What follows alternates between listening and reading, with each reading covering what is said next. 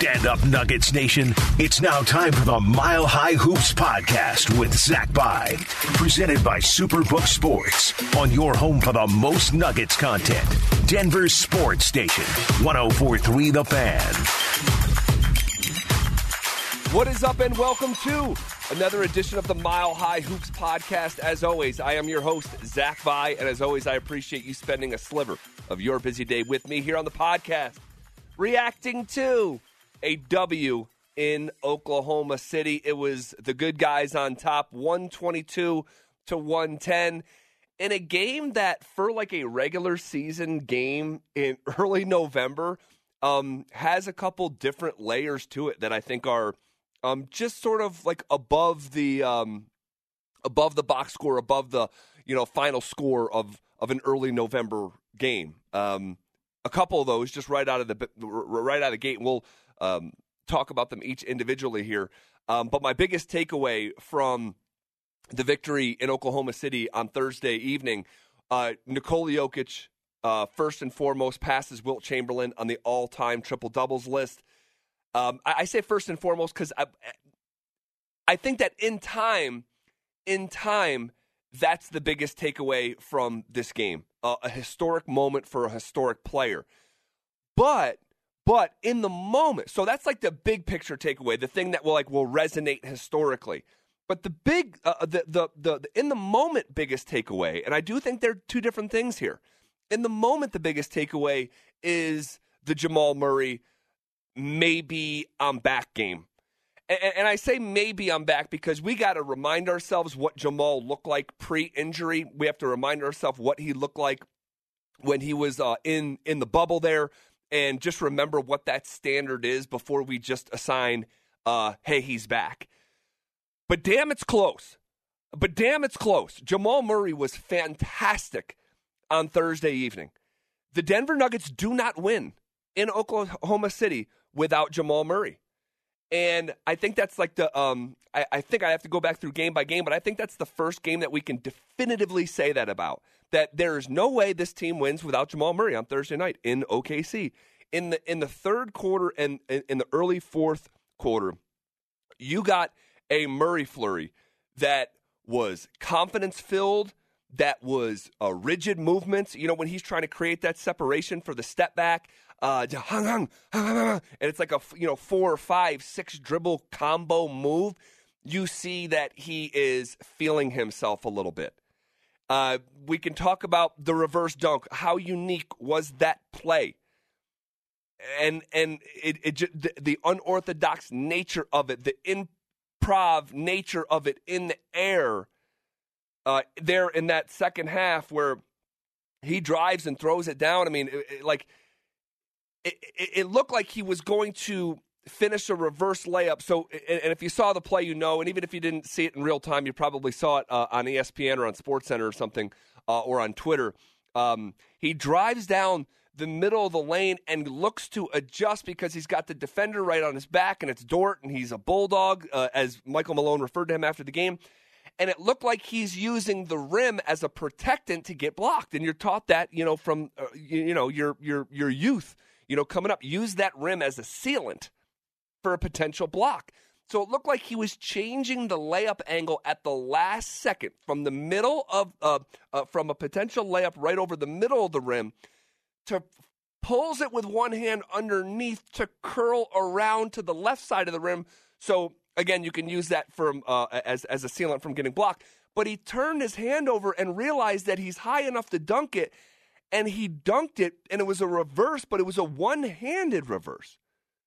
Like, when's the last time you saw someone finish a one-handed reverse dunk? You just don't see it. I can't remember. Guys, I've been watching basketball for my entire life. Like, every single time that it's available to be on, more than likely it's on. I just can't remember a play quite like that.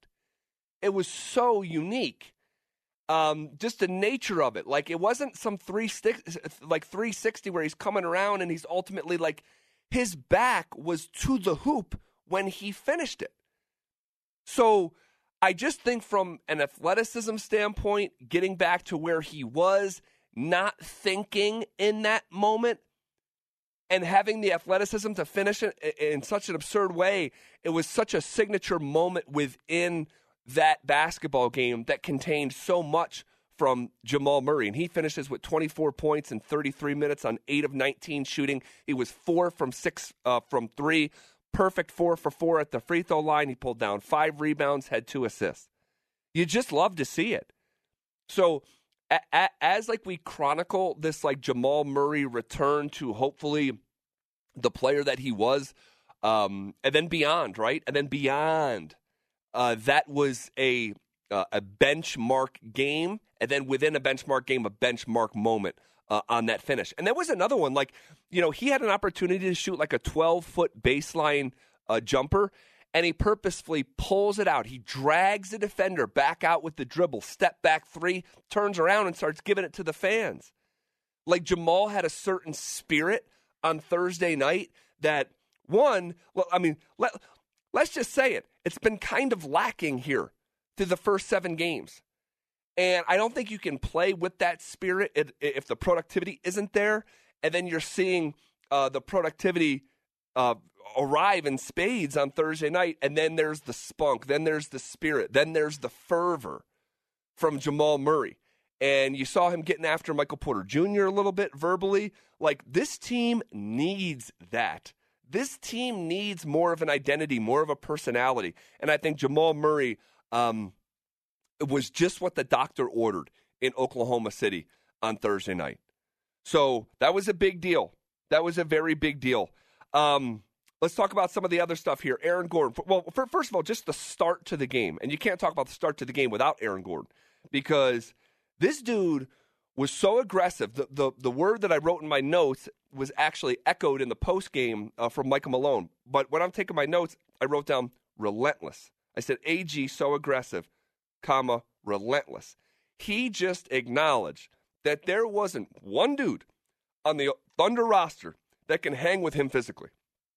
And when he's that aggressive version of himself, and he has been that more oftentimes than not, this early in the early stages of this season, hasn't been perfect, but more oftentimes than not, you're seeing that aggressive nature. You saw it out of the gate against Utah. You saw it against Golden State, even though the results didn't show up there.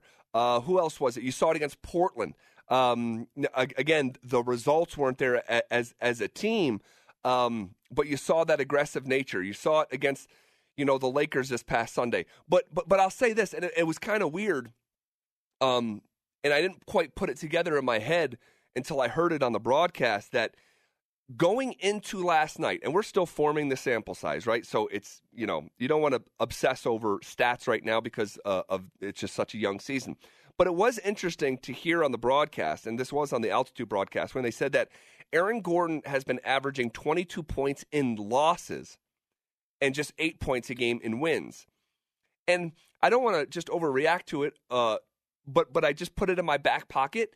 So it was really good to see him flourish as an individual in a Nuggets win. 27 points, 10 of 13 from the floor. He was 3 of 4 from 3. I mean, he had, was it 3 3-pointers in that first quarter? Or was it just 2? I forget. I know it was 2 because he hit the first one, and I think that was the first points of the game. And then he came back down, I believe, on the very next possession. Maybe there was one possession in between. I don't even think so, though. When he hit that step back, it's not even a step back. It's a side step 3. You see Steph do it. It's kind of like a newer age step back, side step. But he like when Aaron Gordon is like feeling himself, that's in his bag. Like that's a rhythmic movement for him as a basketball player. You could tell he's done it thousands and thousands of times. And not sure if I loved it in the moment, but it goes and it's like perfect, right? He was great, man. He was great. He's been really good to start this season. Although defensively, and we'll talk about the defense here in a second, because we'll get to it. I said this on the last podcast. If you were an alien that knew basketball but just didn't know the Nuggets and you came and watched the first 7 games of the season, you wouldn't be able to tell that on-ball defense was a hallmark of Aaron Gordon's game. That's still missing a little bit. We'll see. Again, I don't want to overreact to things early in the season because this is a marathon, but you also want to acknowledge things that do happen in games that matter, right? So it's that fine line that we've been talking about here on the pod. But that's just something that I guess we need to keep our eye on, I guess you could say, with the Aaron Gordon defense. Guys, the defense in general, let's just take a second and talk about this. This is one of my biggest takeaways of the game. Right, we talk about the in the moment takeaway. Jamal, that's the biggest one. The big picture, historical, what we'll remember in time takeaway is Nikola Jokic passing Wilt Chamberlain for all time on the triple doubles list, and I do want to get back to that here in a second. But another one of these in the moment takeaways that I'm going to be keeping my eye on is the defense. Guys, it sucks. I mean, it is horrific. It is atrocious. It is atrocious. Just combine them. I mean, I was so discouraged watching this team play on-ball defense and give up layups at the rim over and over and over and over again.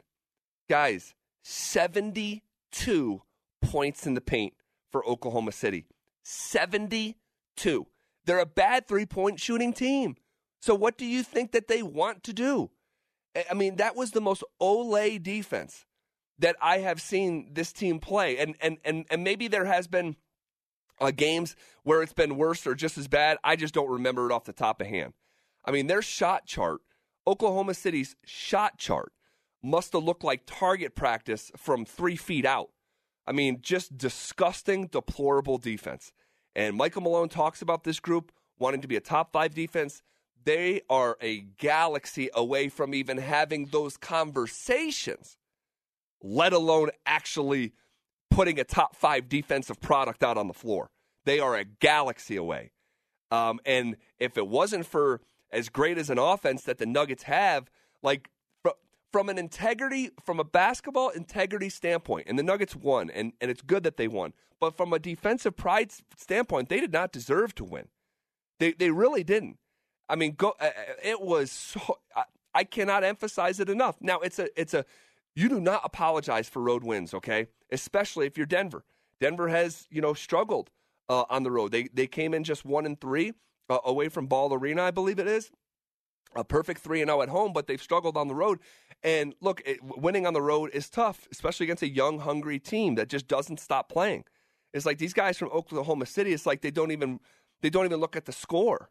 They just compete and they keep coming. And that's why, I mean, this thing was a one possession game there in that third quarter. Oklahoma City outscored Denver in that third quarter 38-22. And then let's flip the coin over and look at the other side of it. The fourth quarter defense was so much better. So much better. So as much as I am railing on the defense when they really needed it and it mattered most, they got the job done. But excuse me, I have to take a drink. But that a lot of the stretch of that better defense came in that fourth quarter when Michael Porter Jr. was on the bench. Michael Porter Jr. did not close this basketball game. Bruce Brown did. And I'll tell you what, Bruce Brown, who once again played major minutes, 32 minutes, okay, more than any other player on the bench, more than Michael Porter Jr. himself, just 1 minute less than Jamal. Bruce Brown had 15 points, 3 of 6 from 3, 9 assists, 5 rebounds, a steal, a block, and guys, he didn't turn it over one time. Fantastic play continues from Bruce Brown, and the way that he looks with the starters, okay, it looks amazing. It looks awesome. And the way he's shooting it right now, I just told you he was 3 for 6 from 3. He made multiple threes against the Lakers. If you go back to the previous game against the Lakers, he was 4 of 6 from 3. We saw him go 3 of 4 from 3 against Golden State. So really good early returns from beyond the arc from Bruce Brown, who right now in this young season is shooting 46% from 3. Now, that number's probably not sustainable, but shoot, man, the fact that we're even having this conversation is kind of the point. Got that high rainbow 3, too, man. That thing scrapes the ceiling. I love it. I absolutely love it. But I will say this, and let's just tell the full story about Thursday night with Bruce Brown. He wasn't great defensively either at the point of attack. So while an upgrade and improvement to finish the game, like no one played well defensively. No one did. Not KCP, not Jamal, not Aaron Gordon, not Michael Porter Jr. I think maybe the one guy that you highlight maybe in the fourth quarter was Jeff Green. Did a pretty good job there defensively, and because of it, got that defensive player of the game chain or whatever. So that was cool. But tip of the cap to Uncle Jeff. But so a mixed story here. Awful defense through the first three quarters. Better defense to finish a basketball game. Because think about these quarters: 29 points for Oklahoma City in the first, 28 for them in the second, 38 for them in the third, 15 points in the fourth. And the Nuggets just closed out the game. They doubled them up in the fourth quarter. They almost doubled them up, 29-15. That was the isolated fourth quarter score. And that's why you end up winning an NBA game on the road by double figures. That's hard to do. Especially when you got a guy like Shai Gilgeous-Alexander who, just was, for me, the best player on the floor was not Nikola Jokic or Jamal Murray or Bruce Brown or Aaron Gordon. It was Shai Gilgeous-Alexander. That dude is a freaking demon. A demon. Had scored 37 points, was absolutely unguardable. When he was out there, Oklahoma City looked terrific. He was 13-17 from the floor. He was great. He was absolutely great. But outside of him, no other Thunder player gets to the 20-point mark. Dort right there on the doorstep, 19 points. Giddey with 16. I'm a big fan of Josh Giddey, even though he didn't play as well as he did against the Nuggets as he did their first meeting of the season. I loved Josh Giddey in that first matchup. But the Nuggets offense just too good. Like when you get flashes of what this offense can be, and you got it in the first quarter when the game starts 13-0, and the Thunder fans are like, they stay on their feet like they're watching a game in the Carrier Dome at Syracuse or one of these college, venues. It's kind of got that vibe there. It's 13-0 and they have to call a timeout. How freaking awesome was that? But you get to see a flash of, what this offense can look like when they're firing on all cylinders. And it's just so fun. And hopefully they're just scratching the surface. Now, I want to talk about Nikola Jokic making history, passing Wilt Chamberlain. That's just insane. It's absurd. We've been talking about the run-up to this for a couple of years now. Shared the story on one of the previous podcasts. I forget it was the last one or the one before. It's like I was doing the math like 3-4 years ago. Like, oh my gosh, if he keeps up this pace, he's gonna pass Wilt Chamberlain in triple doubles. And just that realization of that was pretty funny for me because I was doing the math at the time of the podcast. Like I'm doing it in real time as I was recording, and I'm like, oh my gosh, he's gonna pass Wilt Chamberlain by the time he's 30 years old. And then he does it before he turns 28. 79 triple-doubles is now 6th all-time. That trails only LeBron James, Jason Kidd, Magic Johnson, the Big O, Oscar Robertson, and Russell Westbrook. It's still kind of crazy to see Russell Westbrook's name at the top of that list. But that's where we're at. That's where Nikola Jokic is in between Wilt and LeBron on the all-time triple-doubles list. Just sandwiched right in between. It's just freaking awesome, man. It's just awesome. Of course, he downplayed it after the game or whatever, and, that's just who he is. But that was a historical benchmark that is just, it's legendary status personified. Legendary status personified. But I will say this about Jokic in this young season. He is skinning this cat this season in such a purposeful manner. I don't even know if I like it. Let me just start there. Nikola Jokic, I have it here in my notes. His first bucket came with 2 minutes and 40 seconds left in the second quarter.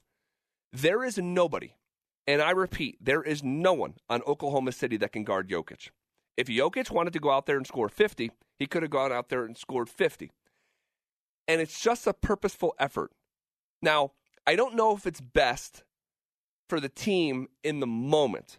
Like, there was moments last night, and I'm like, okay, dude, you have a layup. You have a 4-foot touch little, Jokic floater that we're so accustomed to. And he's kicking it out to his teammates for 3. And in the moment, I don't know if that's best for the basketball team. Okay? I don't know if that's best for the basketball team in the moment. But I think from Jokic, I think he's operating from 20,000-foot view. And I think that he is going about his business above the X's and the O's and is trying to get his teammates, mainly Jamal Murray, Michael Porter Jr., and Aaron Gordon, fully lubricated as offensive players. So when everything's on the line, they are fluent in what they're trying to do offensively. And the thinking is out of it, and the maturation process is complete. That's how I think he's operating here. He's not actually thinking about beating the Oklahoma City Thunder. He's worried about the second round of the playoffs and getting these guys where they need to be. That's the only thing I can think of. Because what was best for the Nuggets, I think, last night on Thursday evening in Oklahoma City was not for him not to shoot the basketball until, under 3 minutes left in the second. Now, he ended up shooting the ball 9 times. And he had a stretch where he scored like six. It felt like 6 or 8 straight points because he was just got frustrated with something or whatever it was that pissed him off. And he just, ends up with 15 points, 14 assists, 13 rebounds. He did turn it over 10 times, okay? But didn't take a 3 for just a second time this season. Didn't take a 3 in a game. Okay, we'll just continue to monitor it. It's just really different. It's really different. I can't decide whether I absolutely love it and it's just next level chess or I'm not in love with it because you're not maximizing the potential dominance that you can have on any given night. Okay, Zeke Naji rolls his ankle, played a couple minutes, looked energized, right, and for good reason, right? He's struggling to find minutes. Pulled down 5 rebounds in 5 minutes. He was very active. He was on the offensive glass, pulled down 3 offensive rebounds, had a putback, finished with 4 points. It wasn't perfect. He had a potential dunk or layup stripped from him, but then he rolls the ankle. You saw him stay down there and had to be helped off the floor. Zeke just can't get right. I don't know what to say. Just bad luck for Zeke. I heard Malone say I wanted to give him some minutes after the game to keep him engaged. I actually didn't love that answer. You should be playing your guys and your first round draft pick in his 3rd year because that's what's best for the basketball team, not to keep someone engaged. But be that as it may, we'll follow that story and see how long he's going to be down for. Okay, I think that's all I got here. Just combing over my notes here real quick. I think that's all I got. The Nuggets go to 5-3. It's too early to be looking at standings, but just for the hell of it, right now they'd be avoiding the play-in with the 6th seed. Again, just way too early. 5-3 after 8 games. What's next on the docket is the Spurs, the San Antonio Spurs. That game will be on Saturday evening at home at Ball Arena at 7 o'clock. And then on Monday, they'll turn around and play San Antonio in San Antonio. And whatever happens against the Spurs over the weekend and Monday night, guys, we'll be talking about it on the Mile High Hoops podcast. Please rate, subscribe, tell a friend. It's the best way you can support this thing. And I would sincerely appreciate it. Okay, everyone have a great weekend. Be good to each other. Enjoy it. Watch some football, watch some basketball, stay safe, and we'll catch up this coming week on the Mile High Hoops podcast.